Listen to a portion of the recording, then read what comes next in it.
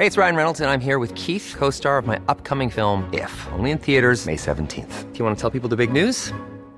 All right, I'll do it. Sign up now and you'll get unlimited for $15 a month and 6 months of Paramount Plus Essential Plan on us. MintMobile.com/switch. Upfront payment of $45 equivalent to $15 per month. Unlimited over 40 gigabytes per month. Face lower speeds. Videos at 480p. Active Mint customers by 531.24 get 6 months of Paramount Plus Essential Plan. Auto renews after 6 months. Offer ends May 31st, 2024. Separate Paramount Plus registration required. Terms and conditions apply if rated PG. Ryan Reynolds here from Mint Mobile. With the price of just about everything going up during inflation, we thought we'd bring our prices down. So to help us, we brought in a reverse auctioneer, which is apparently a thing. Mint Mobile Unlimited Premium Wireless. How to get 30, 30, bit to get 30, bit to get 20, 20, 20, bit to get 20, 20, bit to get 15, 15, 15, 15, just $15 a month? Sold! Give it a try at mintmobile.com/switch. $45 upfront for 3 months plus taxes and fees. Promo rate for new customers for limited time. Unlimited more than 40 gigabytes per month. Slows full terms at mintmobile.com. Story time. Ryan Reynolds here from Mint Mobile. With the price of just about everything going up during inflation, we thought we'd bring our prices down. So to help us, we brought in a reverse auctioneer, which is apparently a thing. Mint Mobile Unlimited Premium Wireless. How to get 30, 30, bit to get 30, bit to get 20, 20, 20, bit to get 20, 20, bit to get 15, 15, 15, 15, just $15 a month? Sold! Give it a try at mintmobile.com/switch. $45 upfront for 3 months plus taxes and fees. Promo rate for new customers for limited time. Unlimited more than 40 gigabytes per month. Slows full terms at mintmobile.com. Hiring for your small business? If you're not looking for professionals on LinkedIn, you're looking in the wrong place. That's like looking for your car keys in a fish tank. LinkedIn helps you hire professionals you can't find anywhere else, even those who aren't actively searching for a new job but might be open to the perfect role. In a given month, over 70% of LinkedIn users don't even visit other leading job sites. So start looking in the right place. With LinkedIn, you can hire professionals like a professional. Post your free job on linkedin.com/people today.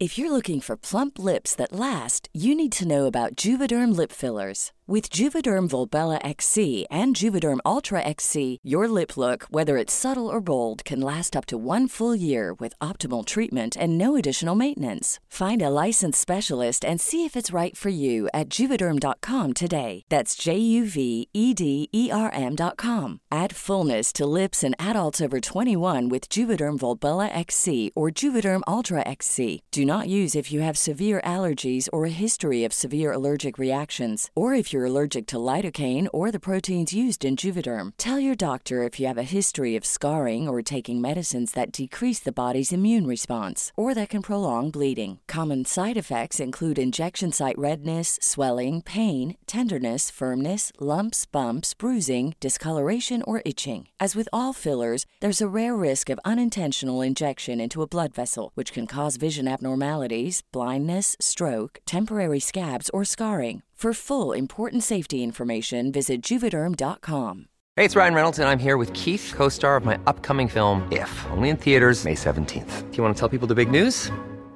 All right, I'll do it. Sign up now and you'll get unlimited for $15 a month and 6 months of Paramount Plus Essential Plan on us. MintMobile.com/switch. Upfront payment of $45 equivalent to $15 per month. Unlimited over 40 gigabytes per month. Face lower speeds. Videos at 480p. Active Mint customers by 531.24 get 6 months of Paramount Plus Essential Plan. Auto renews after 6 months. Offer ends May 31st, 2024. Separate Paramount Plus registration required. Terms and conditions apply if rated PG.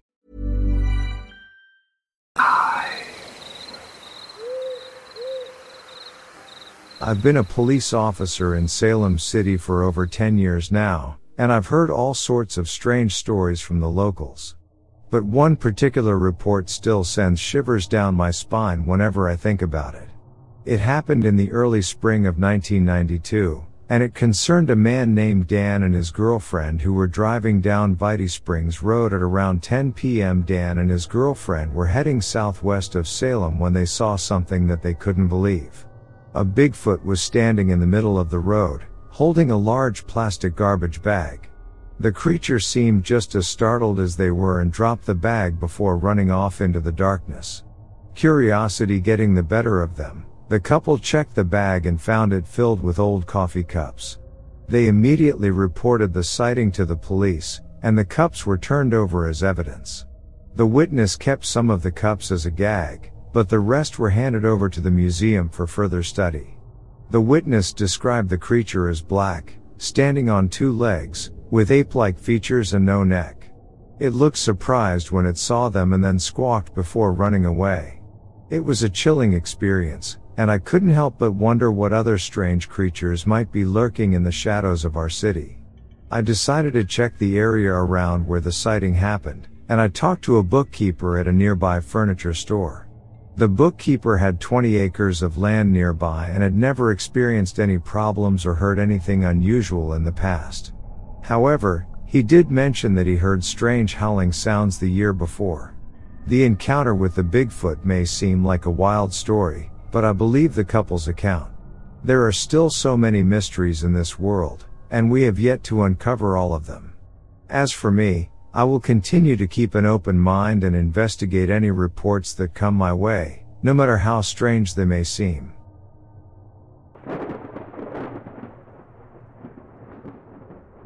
I am Red Hawk, a proud warrior of Apache tribe. I have always defended my people and our land, and now, faced with a threat like none we have ever known, I must do so once again. The signs were all there, the mangled carcasses of animals littering our once peaceful hunting grounds. No ordinary beast could have done this, and our elders whispered of an ancient legend, a creature that had not been seen for generations. As the tribe's most skilled hunter and fighter, it was my duty to find this monster and put an end to its reign of terror. I ventured deep into the forest, following the trail of destruction left by the unknown cryptid. The tracks were enormous, unlike anything I had ever seen. Fear gripped my heart, but I knew I had to be brave for the sake of my people. I continued my pursuit, fueled by determination and the hope that I could save my tribe from this horrifying menace. After days of tracking the creature, I finally caught sight of it. The beast was massive, with fearsome claws and teeth that could tear through flesh and bone with ease. Its eyes burned with an eerie, unnatural light. It was clear that this was no ordinary animal, but a monster born of darkness and nightmare. We engaged in a fierce battle, our deadly dance taking us through the forest and across treacherous ravines. Despite my best efforts, the creature's strength and speed were unparalleled.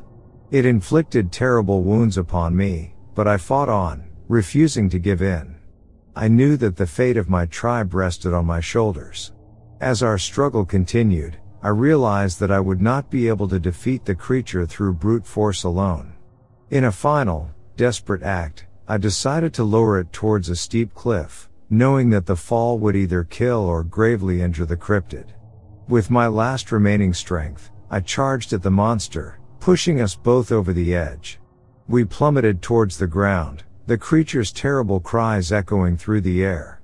As we hit the earth, I felt my own bones shatter, my lifeblood seeping into the soil.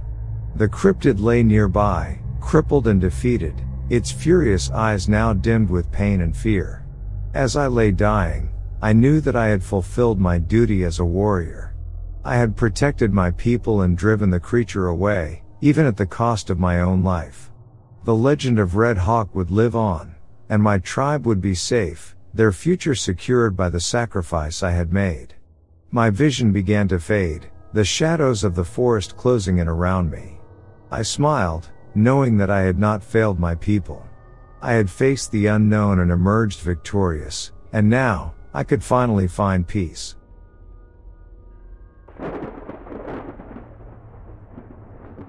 I have been a park ranger in a national park located in England for just over 10 years. I'm not going to reveal which one or even the county for the sake of my job, as I still work here. But there are some pretty weird things that you find every so often while on shift. Things that my superiors would likely not appreciate me sharing online. My job mainly involves patrolling the trails and checking that they're all in a safe state for people to walk through. I was also asked to talk with school children in assemblies and such after about a year or so on the job to express how important it is to stay with the group on the trails. I gave pretty obvious reasons for this, but little did I know I would soon discover some of the horrifying truths as to why they should never wander off. The first story I'm going to share with you took place on a beautiful spring morning in June. I think this was during my first year on the job. The sun was still low in the sky, but it was slowly rising and brightening my surroundings. I was on a normal morning patrol through one of the deeper trails as it hadn't been checked recently, and protocol to frequently check all the trails for fallen trees and any potential natural hazards to hikers. It was such a beautiful morning. I remember walking along with a slight smile on my face as I listened to nature waking up in the trees. I found the cool breeze very relaxing, and it had a truly peaceful effect on my mood. Suddenly, the trees to my left were filled with the sounds of birds squawking loudly as they frantically flew away. I stopped and listened for just a moment. Silence. A quote from another story I have read here reads very true to this situation. Prey is silent when predators are near. Now, understand that we don't have any bears or wolves here in England, nothing like that. So, I suppose it could be a deer that had snapped a twig. However, the noise wouldn't usually drop like that as deer don't pose much of a threat to wildlife at all. I continued on, not thinking anything of it, and after a short time, I got the urge to check behind me. There was a man walking maybe 100 meters back, and I was on a long straight, so it was easy to tell.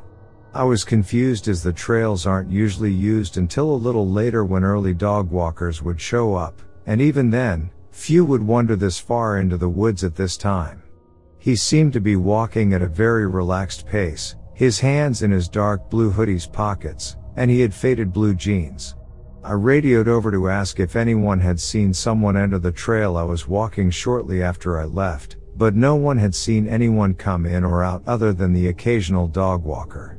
I thought nothing of it but continued on a slightly hurried pace. I usually wouldn't be bothered about it, being out on my own with another stranger. I wasn't a small bloke nor someone to get spooked easily. However, this guy just gave me a bad feeling. I was approaching a gate that leads to a much denser area of the woodland, more like a thick forest.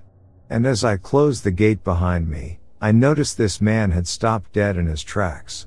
He seemed to be staring right at me, but I couldn't be sure. Then he broke into a sprint, not a light jog that somebody out for exercise might. I'm talking a full-on sprint. It was almost aggressive. I freaked out and turned to run. Why would a complete stranger who was previously so calm and relaxed suddenly be sprinting at me? He hadn't called for help or even waved to me. Fortunately, the trail's long straight section was over and I ran around a curve and hid behind one of the many large rocks that were by the side of the trail. I could hear his heavy footsteps thudding towards me right until he was just on the other side of the rock, and he stopped again dead in his tracks. He wasn't even out of breath, he just seemed to stand there for a while and then just walked off. I waited for what must have been close to 10 minutes to be sure he was far ahead and radioed the strange encounter to my colleagues who agreed it was strange. I cautiously continued on with my patrol. I never saw that strange man again. And I hope I never do. I have many more memories I would like to share with you. Stay safe out there, you are rarely truly alone in the forest.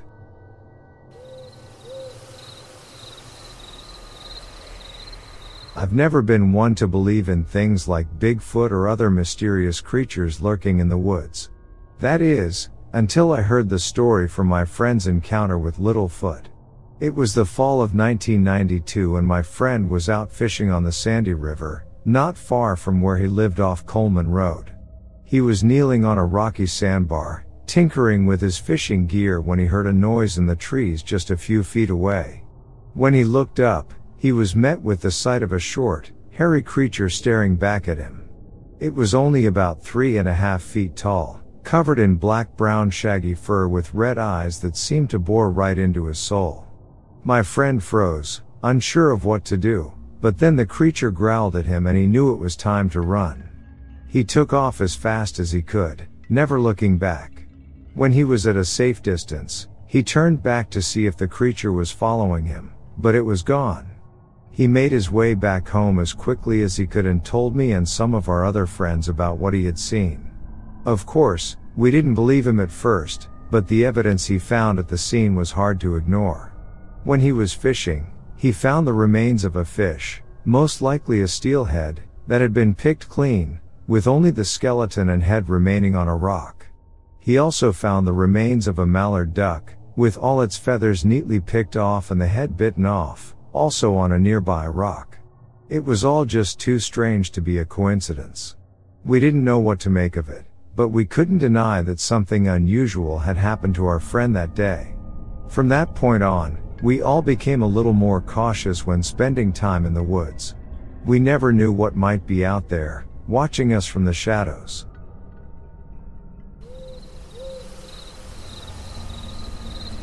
Around 5:30 a.m., I received a call about a hulking figure seen lurking about near the intersection of US 2 and 41. I arrived at the scene to discover that a female motorist had witnessed the creature crossing in front of her vehicle as she traveled along US 2 into town. Additionally, I talked with two hunters who had also seen the same creature.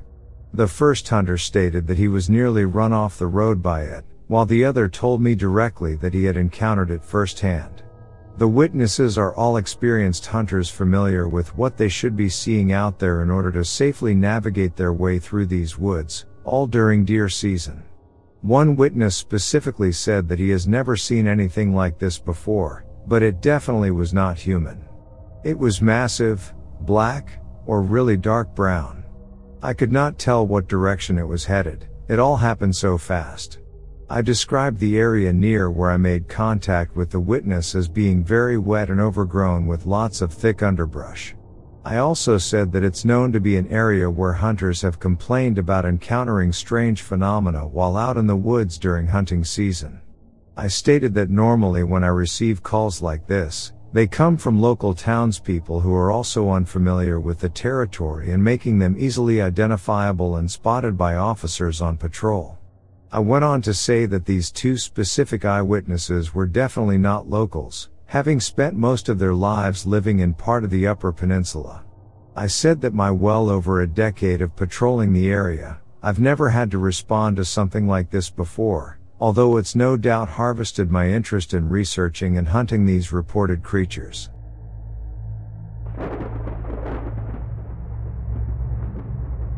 My name is Akita, and I am the shaman of Chickasaw tribe. For weeks now, I have been tormented by prophetic dreams, visions of a monstrous creature that brings death and destruction to my people. I knew I had to act, or the nightmare would become a reality. With my tribe's blessing, I embarked on a perilous journey to confront the beast and save my people. The creature was a shapeshifter, a malevolent spirit that could assume the forms of various animals, making it nearly impossible to predict its movements. I knew that my spiritual powers and knowledge of nature would be crucial in this battle. I traveled deep into the wilderness, following the trail of devastation left by the creature. Days turned into weeks as I tracked the shapeshifter, witnessing the carnage it left in its wake. I knew that time was running out, and I needed to act quickly if I wanted to save my tribe. One night, as I rested under the stars, I received a vision. I saw a clearing in the forest where I would confront the beast. With renewed determination, I followed my vision, and soon found myself standing in the heart of the clearing. As I prepared for battle, the creature revealed itself.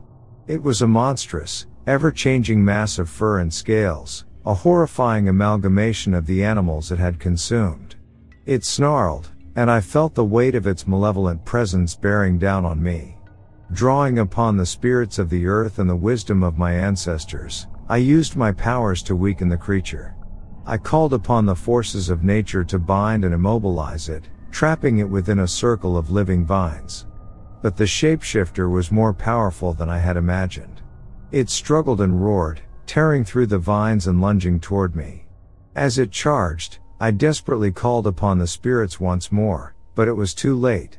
The shapeshifter overpowered me, sinking its teeth into my flesh. I fell to the ground, my strength fading, as I watched the creature turn and race toward my tribe. In my final moments, I realized that the prophecy could not be averted. The nightmare I had fought so hard to prevent was unfolding before my very eyes. As darkness consumed me, I prayed for the souls of my people, and hoped that one day, another would rise to avenge us and put an end to the shapeshifter's reign of terror.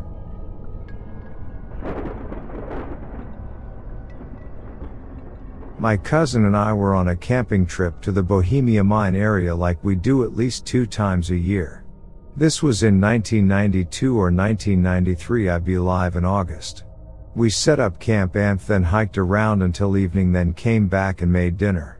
After dinner it was dark, so we went up to Lookout Tower, which besides Bohemia Mountain itself was the highest peak, about 6,000 feet. There was a meteor shower that weekend and we went up to watch it. We stayed up there till about 21, I think, and then went back to our camp. We stayed up for about half of an hour, then went to bed. We had a 3-man tent to sleep in. At about 22:23 I was just about to fall asleep when I started hearing branches breaking like something walking through the woods towards us. It started a ways away from our camp and kept getting closer. My cousin was calling my name and asking me if I had heard the sounds, but I was concentrating on listening to them and too scared to answer him, so I just lay there like I was asleep. We had taken his car up there and we parked it about 100 feet away from our tent because there was too many branches and stuff to drive it all the way up to the tent. The noises stopped and all of a sudden there was high-pitched and fast whoop, whoop, whoop, that from about where his car was parked. My cousin asked what that noise was and said nothing because it scared me to death. Then it started walking our way and we just laid there and listened, and it got closer and closer to our tent until it came about a couple of feet away. We were so scared we laid there and didn't move a muscle because whatever it was had been walking on 2 feet, not 4. It stopped making noise a couple of feet away and we couldn't hear any walking until we could hear it was right next to the tent. It had snuck up real quiet, we could hear it breathing. When my cousin moved a leg it scared whatever was outside our tent and it took off running, and we could hear the individual steps that hit the ground like thunder. It sounded very heavy. It ran off about 50 feet and stopped. Then it would start walking back towards us, got within about 10 feet. Then we couldn't hear it anymore. Then all of a sudden it was right next to the tent.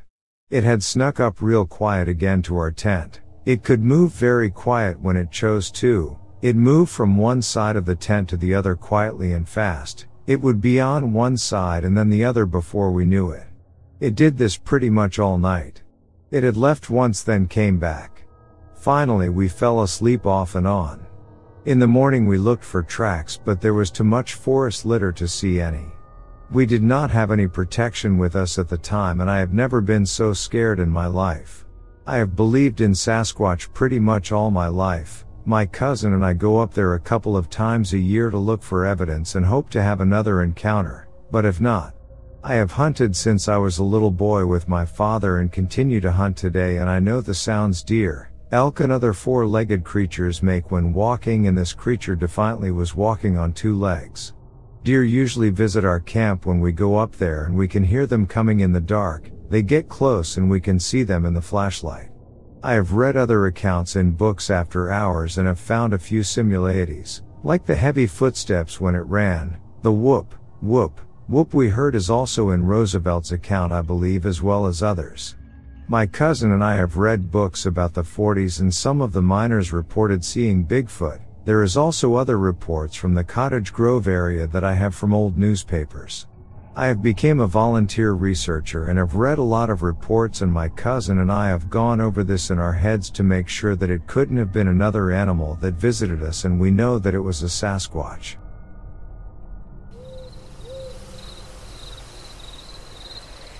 I grew up in a small town near Wallowa Lake in Oregon, and I've always been fascinated by the stories of the Wallowa Lake Monster, or Wally, as some locals call it.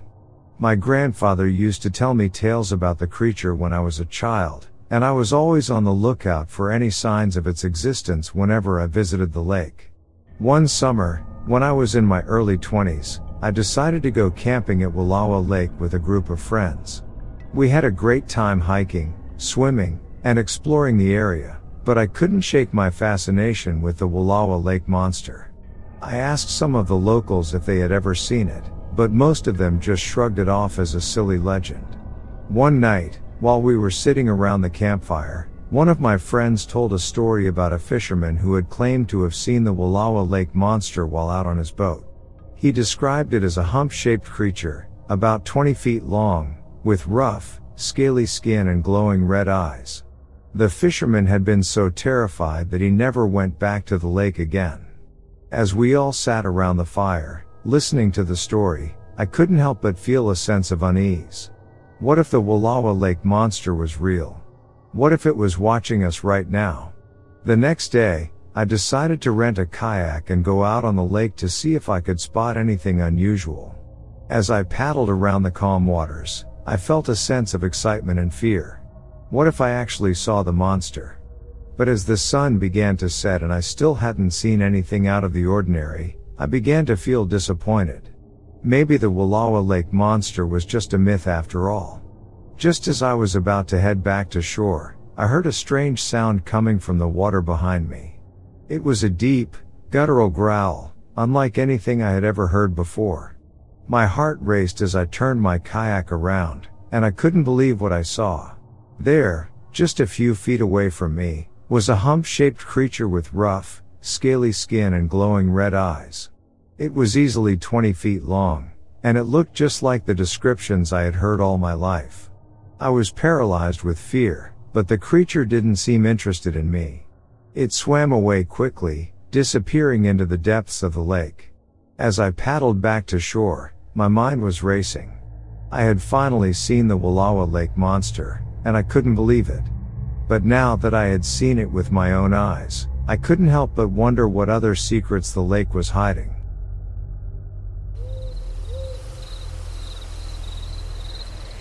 I remember the night my colleagues told me about their encounter with the strange creature in the suburbs of Minneapolis. It was roughly 1 a.m., in the middle of the night, and they were driving along the side of the road. The environment was dark and the lights were flickering, creating an eerie atmosphere. According to them, they saw a tall figure, almost 10 feet in height, standing on the side of the road. It was white/grayish in color and had no identifiable facial features. The creature was skinny and had no hair, clothes, or genitalia. Despite its humanoid shape, it was unlike anything they had ever seen before. My colleagues were not superstitious and did not believe in ghosts. They were rational people who had never reported anything like this before. However, they were both adamant about what they saw and their stories matched up perfectly. They saw the same thing. To this day, they never saw the creature again. It remains a mystery, a strange and unexplained encounter that will forever be etched in their memories. I couldn't help but feel a chill run down my spine as they told me their story. The thought of encountering such a creature in the dead of night is enough to make anyone feel uneasy.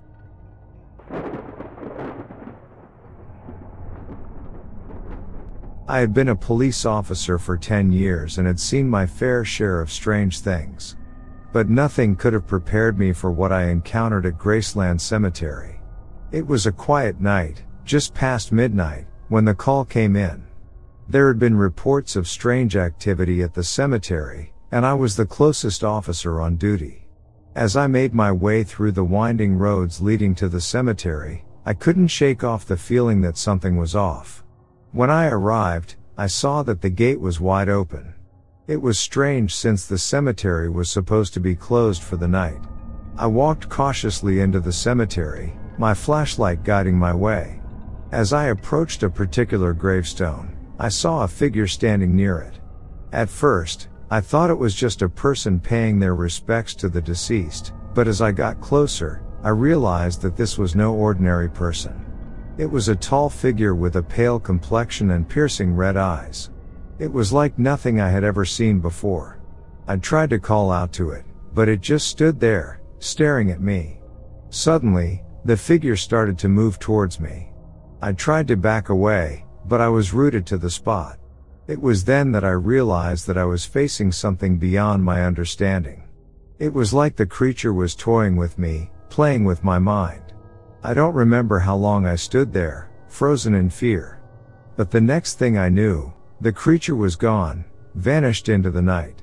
I was left alone with my thoughts, trying to make sense of what I had just experienced. In the days that followed, Mineral Point was gripped by a strange epidemic of mass hysteria. People reported seeing the same creature I had encountered in the cemetery.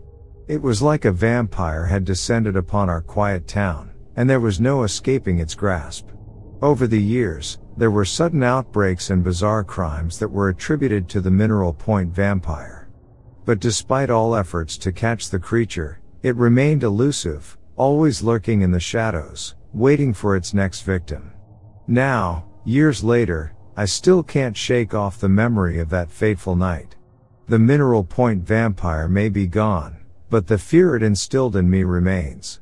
Every time I pass by Graceland Cemetery, I can't help but wonder if the creature is still out there, waiting for its next victim.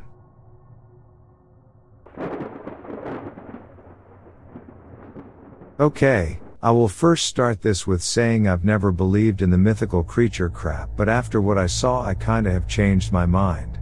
I was walking in the woods behind my house last Monday. I was on a dirt road and all of a sudden I heard a very, very, very loud thump on the ground, like if a 20,000-pound bull could run, and I kinda ran to try to get a glimpse of it, thinking it was a deer. I saw a person-like figure, very, very dark. It could have been dark because of shadows or whatnot. The time was 5 in the afternoon, by the way, broad daylight.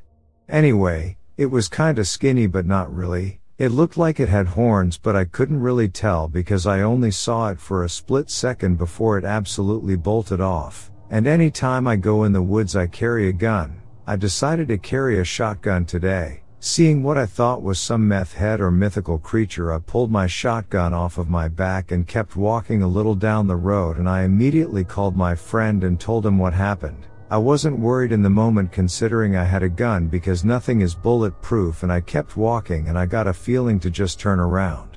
So that's what I did. After processing what I saw, the whole way home I was looking behind my shoulder. I would take about 2 steps and look behind me. But whatever I saw, it didn't make any noises. It just ran off. It didn't trot off like a deer. It ran like a person. I told my brother today about it and he told me that within the year he was outside at night with our dad just in my driveway and he saw something hunched over, no hair, pointy ears and grayish in color run past, probably about 30 miles per hour, from a corner of the house to a car parked right next to it. This was about 10 feet away from him, by the way. And he at first thought it was a person and he went and looked behind the car and there wasn't anything there. He also looked under and didn't see anything. He said it was absolutely quiet as well. He asked our dad if he heard or saw anything and he said no, so he didn't know what he saw. The thing my brother described didn't sound like what I saw, but I believe him. I wonder how long this creature or creatures have been out there. I'm very creeped out though, and I really don't want to go back out there anyway. I'm not asking you to believe me because just a week ago if I read this I would say this is fakeus, but not any damn more. I'm just asking for some help to understand what I saw.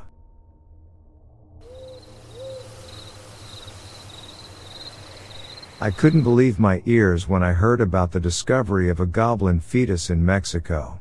The news had spread like wildfire on the internet, with people from all over the world debating the identity of the freaky find. As a journalist, I couldn't resist the urge to investigate. I traveled to Santa Maria Regla, where the alleged orkling was found, to get to the bottom of the mystery. The mummified corpse was reportedly unearthed during construction work on a derelict warehouse. The photos I saw showed a small body with pointy ears, a large nose, gnarled claw-tipped hands and feet, and no identifiable gender. It looked like something straight out of Lord of the Rings. The municipal mayor in town, Francisco Mayoral Flores, quickly labeled the remains a goblin or a nagual, a Mesoamerican mythical creature that can transform into an animal. He believed that the discovery was relevant due to the cultural and social demand to give it importance. However, not everyone was convinced by Flores' explanation. Social media was abuzz with skepticism, with some people suggesting that it was a malformed fetus of a cat or dog. Doctors and vets were even called in to confirm the identity of the creature. As I visited the Museo de los Duendes, also known as the Goblin Museum, where the goblin baby was currently on display, I couldn't help but feel a sense of unease. The small, mummified body looked eerie and out of place in the glass case. Despite the controversy surrounding the discovery, It was clear that the people in Santa Maria Regla took their mythology seriously. As I left the museum, I wondered if there was more to this story than just a simple case of mistaken identity.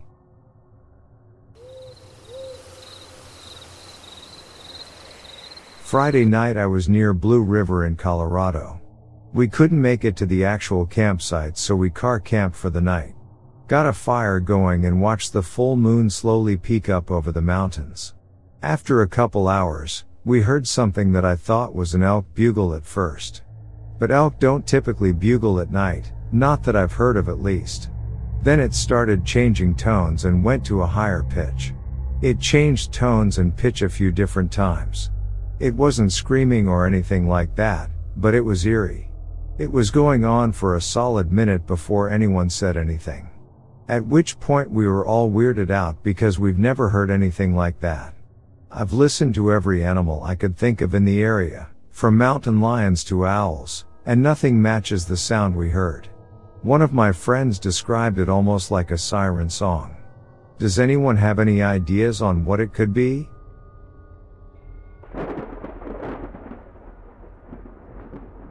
I never thought I would see anything like it.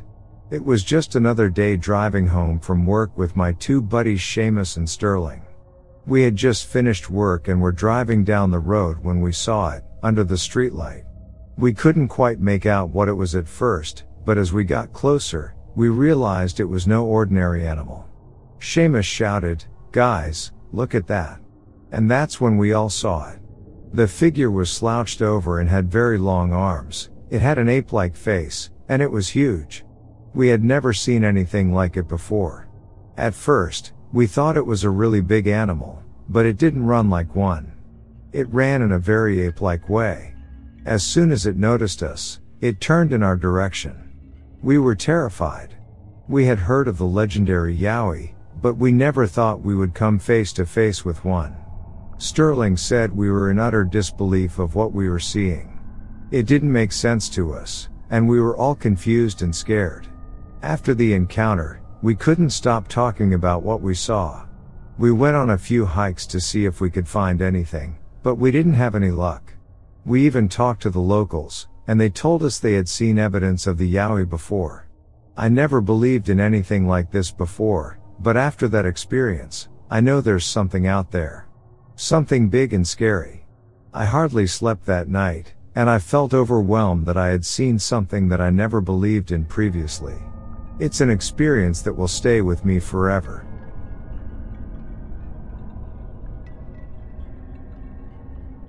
I have always been fascinated by tales of creatures that lurk in the depths of the ocean or rivers. So when I came across a story about a cryptid from Greenland, I was immediately intrigued. The creature was described as a large rodent-like creature, similar in form to a rat or mouse, but with a long and sharp tail made of steel or iron. According to the legend, the creature would swim underwater, sneaking up on boats and ships and using its sharp tail to poke holes in them, causing them to sink. Once the ships were submerged, the creature would feast on the humans aboard. As terrifying as the tale was, it only became more frightening when I learned that it was often told to children to scare them into staying inside at night. The thought of this creature lurking beneath the waves, waiting to attack unsuspecting victims, sent shivers down my spine. But the story didn't end there. There was also a tale of a little girl and her father who were leaving Greenland on separate ships, as the ships separated passengers by sex. The little girl arrived safely on land, but soon heard the terrible news that her father's ship had been sunk by the cryptid. As I delved deeper into the story, I found myself becoming more and more obsessed with this mysterious creature. I scoured the internet for any information I could find, but to no avail. It was as if the creature had vanished into thin air. Despite my frustration, I couldn't shake the feeling that there was more to the story than what was being told. Perhaps there were others who had encountered the creature and had their own tales to share. And maybe, just maybe, I could be the one to uncover the truth about this elusive cryptid.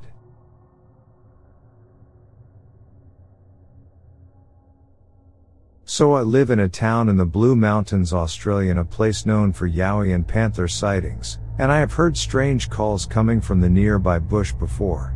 So a few months ago I was riding my bike on some old fire trails and I just felt really strange all of a sudden, but I kept going.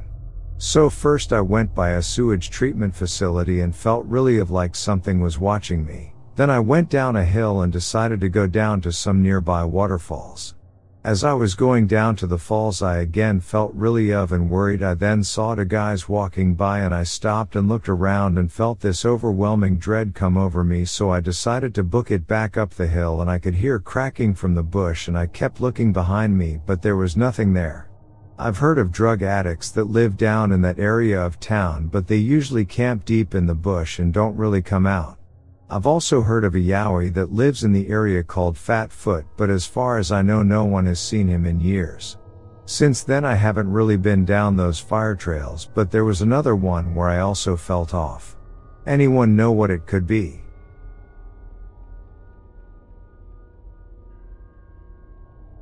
Here is one of the creepiest encounters I've ever, which took place in the spring of 2015.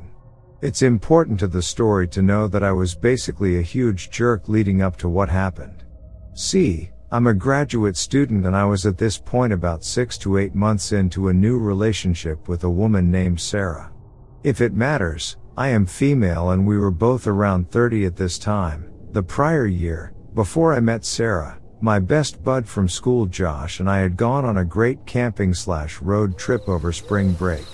This year, I messed up and basically double booked myself to go camping with Josh and with my GF, because I am a scatterbrained idiot and I got confused about what plans had been discussed/solidified.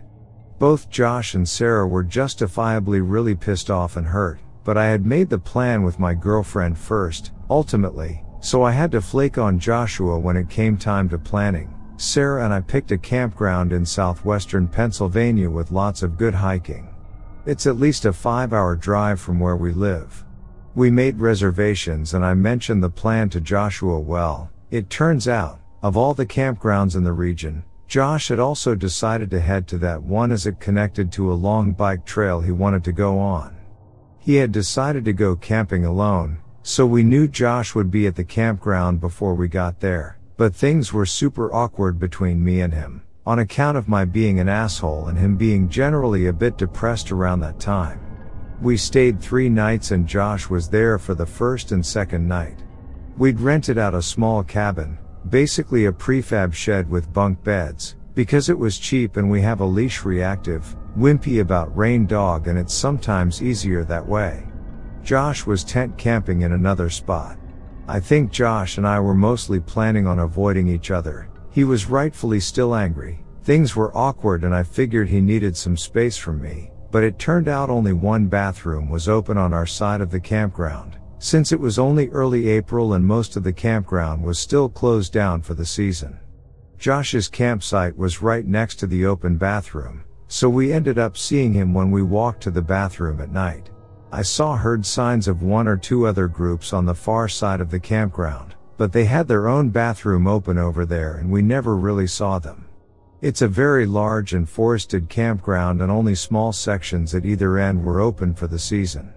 The second night, Josh was out on his campsite when we came through to the bathroom before bed. It was after midnight at this point. Josh seemed super depressed and we had a very strange and awkward conversation with him, took care of what we needed to in the bathroom and headed back to our little shed, down the road. The roads in this part of the campground were basically like an inverted F, with the bathroom above the top of the F. In between the 2 arms of the F was a stand of trees next to the main road, a small, locked shower building and Josh's campsite, furthest from the main road being the vertical line of the F. We were staying off the main road further down on the opposite side. So that night we'd cut past Josh's camp to get to the bathroom, but on the way back, we followed the road, so as not to bother him, as he seemed in a bad mood. It was dark and I'm easily spooked. We had the dog with us, which was somewhat reassuring, since he looks semi-tough, despite being a nutcase and a wimp. But I'm looking around nervously, and as I glance over my shoulder, I think I see a man off to the side of us. My brain processes this very slowly, as I just caught a glimpse of him as I turned my head, and it was very dark. I convinced myself my mind was playing tricks. I didn't look back and silently walked with Sarah and the dog back to our cabin. When we got back to the cabin, I thought Sarah looked a little spooked, which is unusual, since she's a lot braver than me.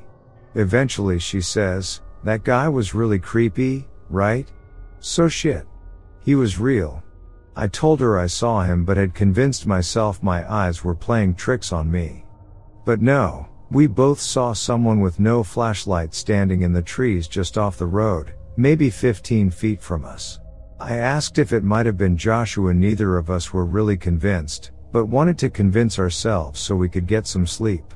And he had been wandering around being moody 15 minutes before, and it was right by his campsite. I think we didn't want to freak ourselves out any further, so we locked the cabin and didn't talk about it much more.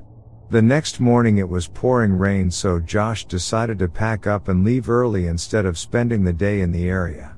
We shouted goodbye to him as we headed to the bathroom, and he ran around tossing shit in his trunk and trying not to get drenched. That night was a weekend and there was a big family in the cabin next to ours, and everything felt far less spooky. But when we got back to town a day later, I texted Josh, asking him if he'd been lurking creepily in the woods. He said no. Well, I told him what we'd seen, and he said he'd seen a guy the prior night lurking in the woods without a flashlight. Same general description, which I'll get to, same area. The guy had really creeped him out, so much so that the next day he bought the biggest maglite he could find, so he'd have more than just a pocket knife to defend himself. But he'd also mostly convinced himself it was a park ranger. Yeah, with no flashlight, let alone a vehicle. But he more or less willed himself to believe it so he could get some sleep. So, once we could no longer pretend it was Josh, Sarah and I compared notes. What we both saw, and what Josh saw the night before, was this: a tall, gaunt white man in his late 40s, with clean-shaven sunken cheeks, in the stand of trees/bramble just off the road, in the space between the arms of the F. He was wearing a raincoat, rubber boots and a hat, and had no flashlight. He was just standing still and staring coldly in our direction. I remember his raincoat, his sunken face, and how very cold his gaze felt.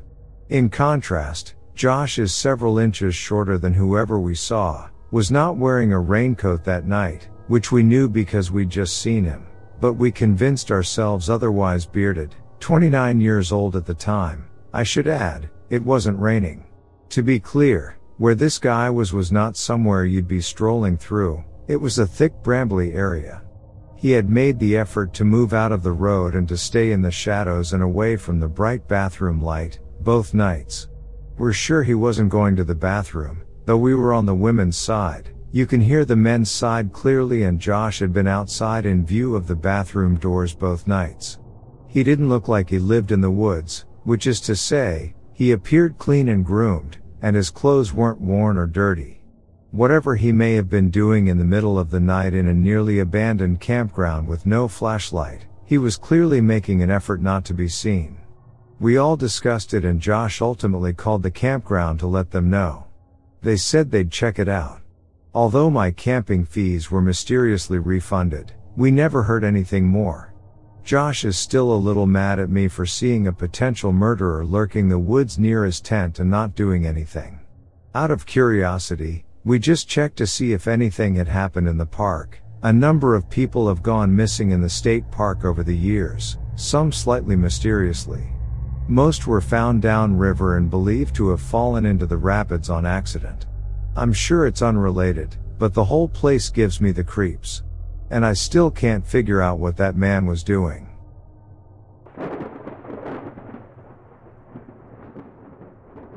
So last year around November-September, I was driving home late at night, 2 or 3 a.m., from my buddy who lived on the other side of the city, with my bike. I was stoned as F when I was leaving. Me and my buddy smoked a lot that evening. I had 2 routes in my head that time that get me home. One was 13 kilometers long, trough a forest. The other was a much longer route, trough the city around the forest. For info, I live in Hanover, Germany, the city is pretty much built around these big forests. I decided to go for the forest route, which was already a bad choice since I didn't have any lights on my mountain bike and the forest is very dark at night. But I've been driving this route often since the other route is just waste of time. Was an easy decision for me back then since I'm a 2 meters tall male and was armed with a knife. So I'm rolling into the forest and my route trough, it was this asphalted track for inline skaters and bikers. It goes all the way trough. I'm pulling out my cell phone to activate the camera light since this was my only light source. I hadn't realized I forgot to charge the phone at my buddy's house.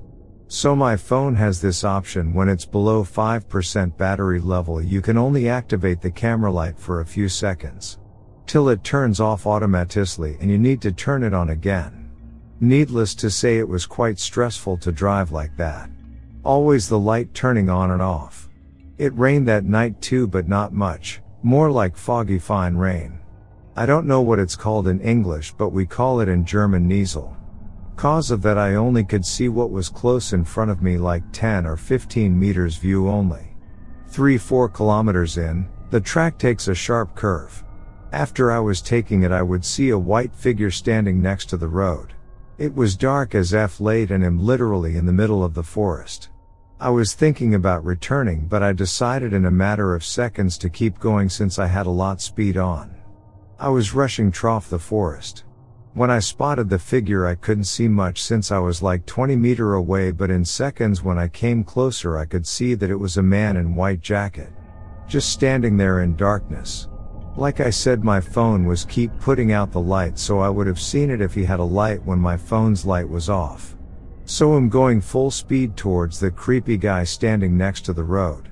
I was about 5 meters now from him and he was just standing there motionless. Like not even turning his head. Light goes out. 4 meters now. 3, 2. I put the light back on, and bypass him.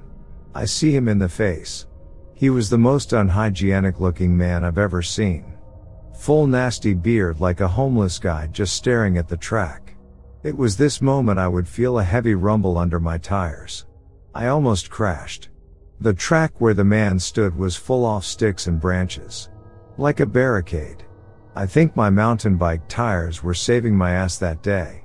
Needless to say, I have bike lights now and don't take that route at night anymore.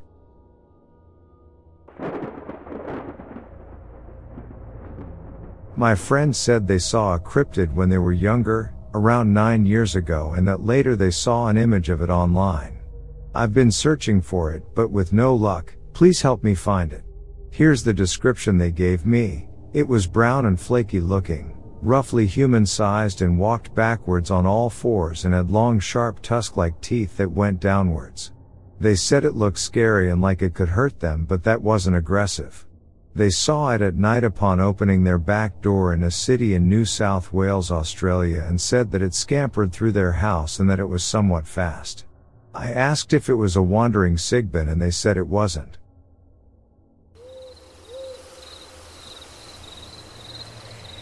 I couldn't believe it when I heard the news about Larry Doyle Sanders. I've known him for years, and while he's always been a little eccentric, I never thought he was capable of something like this. It all started with a fishing trip. Larry and his friend Jimmy Knighton went noodling on the South Canadian River last Saturday.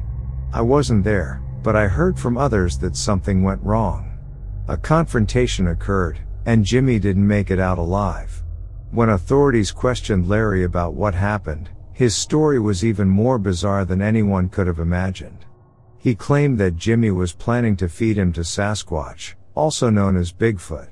According to the affidavit obtained by the Oklahoman, Larry said that Jimmy intended to feed him to Sasquatch/Bigfoot. Larry believed that Jimmy was trying to escape so that Sasquatch could eat him. He couldn't let that happen, so he punched and struck Jimmy with a stick, and they fought on the ground for an extended period of time.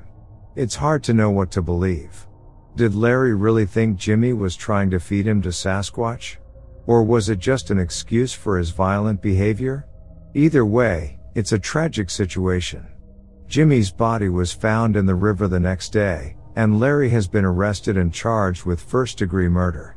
I can't imagine what Jimmy's family is going through right now, and I'm sure Larry's family is in shock as well. It's a reminder that we never really know what someone is capable of, and how quickly a seemingly innocent situation can turn deadly.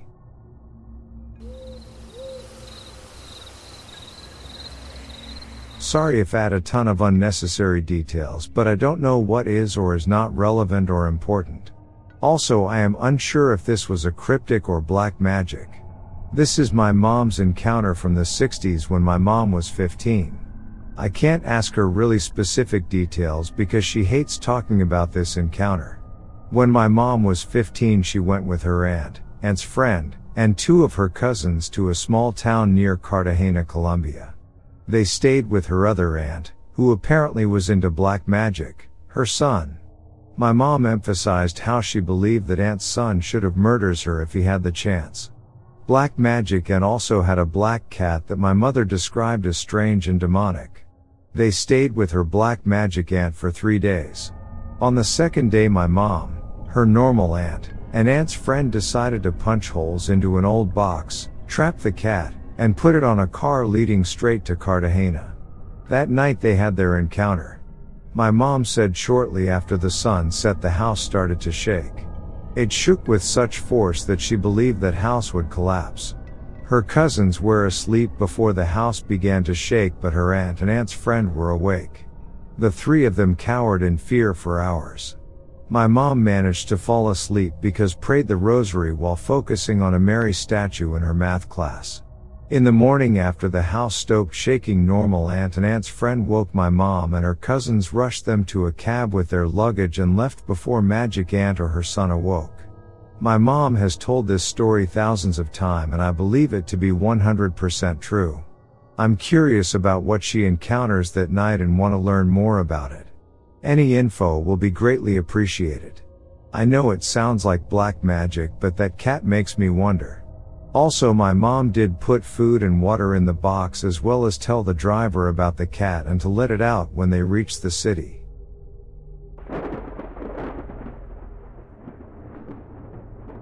I still remember the eerie feeling I had that night. It was dark, and my friend and I were walking to the service station just 5 minutes away from my house. We were talking about the Australian Skinny Boys, also known as the NSW Body Snatchers, when I warned my friend not to look into the trees or acknowledge anything strange. After grabbing some food, we decided to hang around the park for a bit.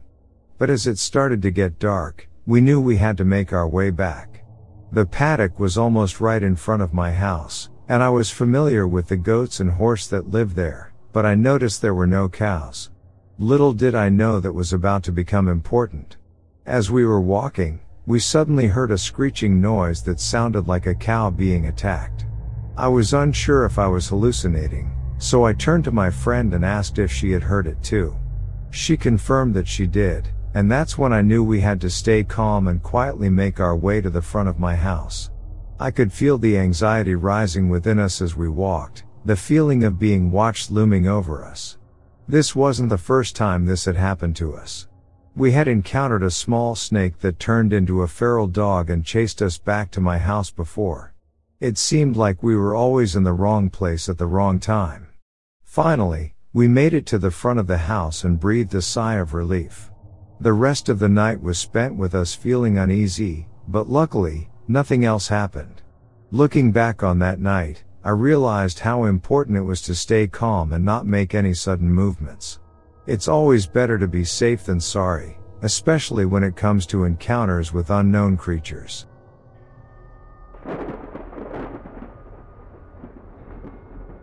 I believe that a lot of people get signs before something really bad is going to happen. 2 nights ago I woke up screaming from a very lucid, horrible dream where in the woods outside my house I heard someone in pain calling for help. I go to them and find a naked humanoid deer creature that turned on me. I believe that thing was a skinwalker. Then last night around 3 a.m. I heard and felt what sounded like something very large hitting the side of my house. Very clearly I could tell it was happening in the area outside of my kitchen and either next to or below my kitchen window. I was in my living room sitting on the couch where there is even a wall between the living room and kitchen. But this sound was so loud it could be heard throughout the whole house, and while I was already awake, the sound scared my cats, also woke up my sleeping daughter and partner. I could feel the wall behind me and the floor vibrate, along with the dishes in kitchen cupboards rattling around from the impact. This happened at least twice, I'm certain, maybe once more, but after the second time I was so scared I ran to check on my family. There was about a 10 seconds pause between the sounds. After the dream I haven't been able to sleep in fear, plus the loud noises are keeping me up too. Made sure to lock everything just in case. I'm wondering if the events are connected at all? If anyone can give me tips or help ease my mind, I'd appreciate it.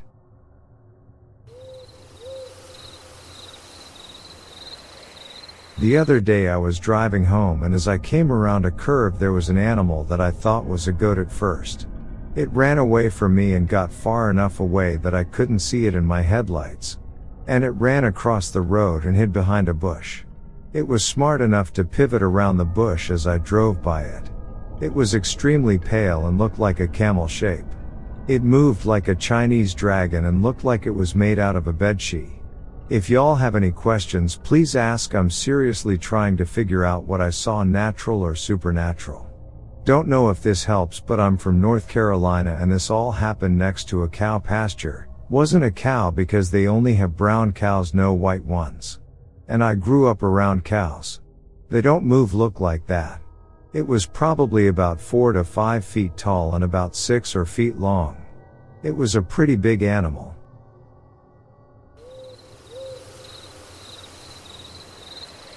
When I was around 12-14 years old, I used to ride my quad literally everywhere. My town was literally on top of a cliff overlooking the river next to a decent amount of woods. These woods were filled with Native American artifacts. It wasn't well known in fear that an archaeological group museum would come in and clear the land for anything that was left. There was also a burial ground the locals were trying to preserve. Plus I think it may be illegal.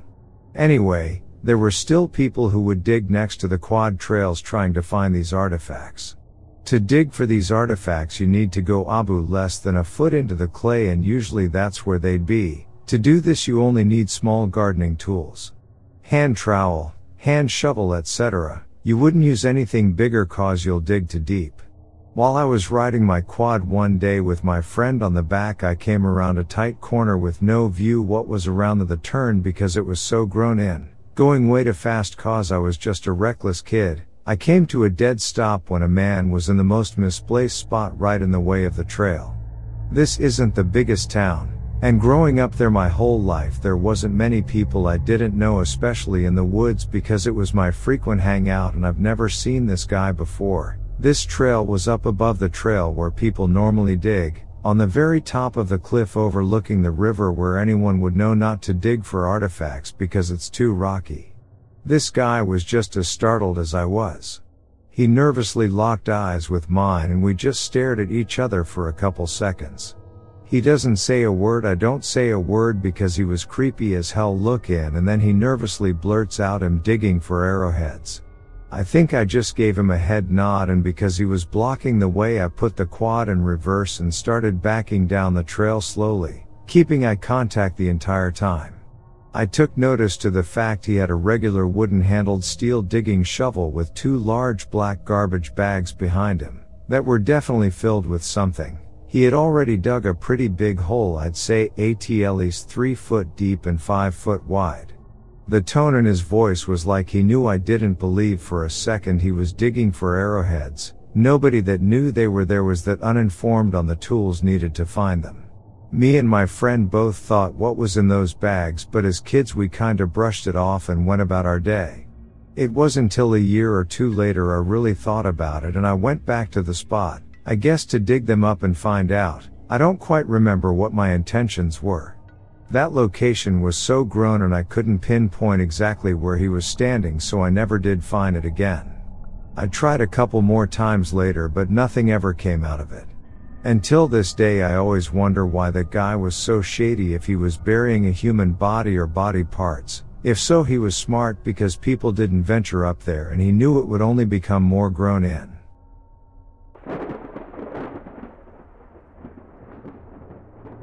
As a child, saw a ghost of what looked like either an elderly miner or farmer, except wearing a striped cap like railway workers wore in the 30s.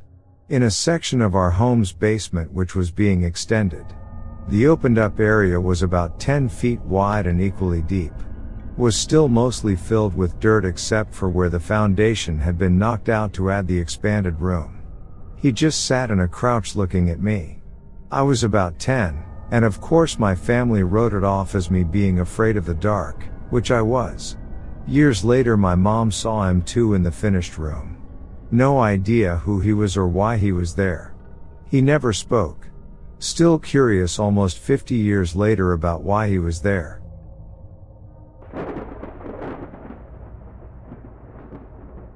When I was at university I had my crush over to watch a movie. It ended around midnight. As we were walking out of my living room I turned off the lights and gave her a hug. She buried her face in my neck, one of those cute sort of hugs. When she looked up she froze with her face just visible out of the corner of my eye. She had the most terrified expression and her arms just locked me in place. Never been that squeezed/crushed before. I'm kinda chill at first like okay this is weird but not that weird. Then she just starts trembling and crying without moving her face at all and I'm just stuck there convinced she is seeing someone/something over my shoulder. I start pushing her away and saying, "This isn't funny, what the F?" She doesn't let go and this goes on for 2 minutes straight. Meanwhile I'm just repeating, "What the F? What the F?" over and over, convinced I'm about to get stabbed or possessed by whatever the F she is staring at. She gave a shudder at the end and just glanced at me with a look that said, "What's gotten into you?" I say, "What the F just happened?" And she just stares at me blankly like she has no idea what I'm talking about. I told her she needed to leave and then I drove to spend the night at a friend's dorm room on the floor. Never been so freaked out in my life. For anyone wondering, I did see her again and more shit happened but never to that level of creep show. I'm a softie at heart and I figured the girl just needed help or had some level of emotional instability.